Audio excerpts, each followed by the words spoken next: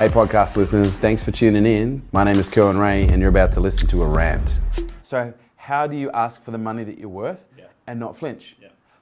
In practice, you only learn to develop a level of resilience. You only learn to develop a level of, surety and confidence in yourself by practicing and exposing yourself to the stimulus that makes you flinch. The only way you become flinchless is by constantly exposing yourself to that stimulus, that resistance that is going to cause that level of flinch repeatedly by balancing out the cardiovascular system, by balancing out the autonomic system, by using breath, by balancing out the psychology, by looking at the benefits, by looking at the situation, seeing the benefits and being grateful for what is you're having in the moment. And slowly but surely, through exposure and through psychological balancing and through good use of breath and physiology, you'll become conditioned to be able to experience high levels of stress without actually flinching in the first place, which gives you confidence to be able to sit there and actually ask what it is that you want. That's a fucking no-brainer. Go and watch my videos on stress conditioning. Watch that, that'll sort you out. But seriously, bro, practice. Thank you so much for listening. For more about what we do, check us out on Facebook, Instagram, Snapchat, and LinkedIn.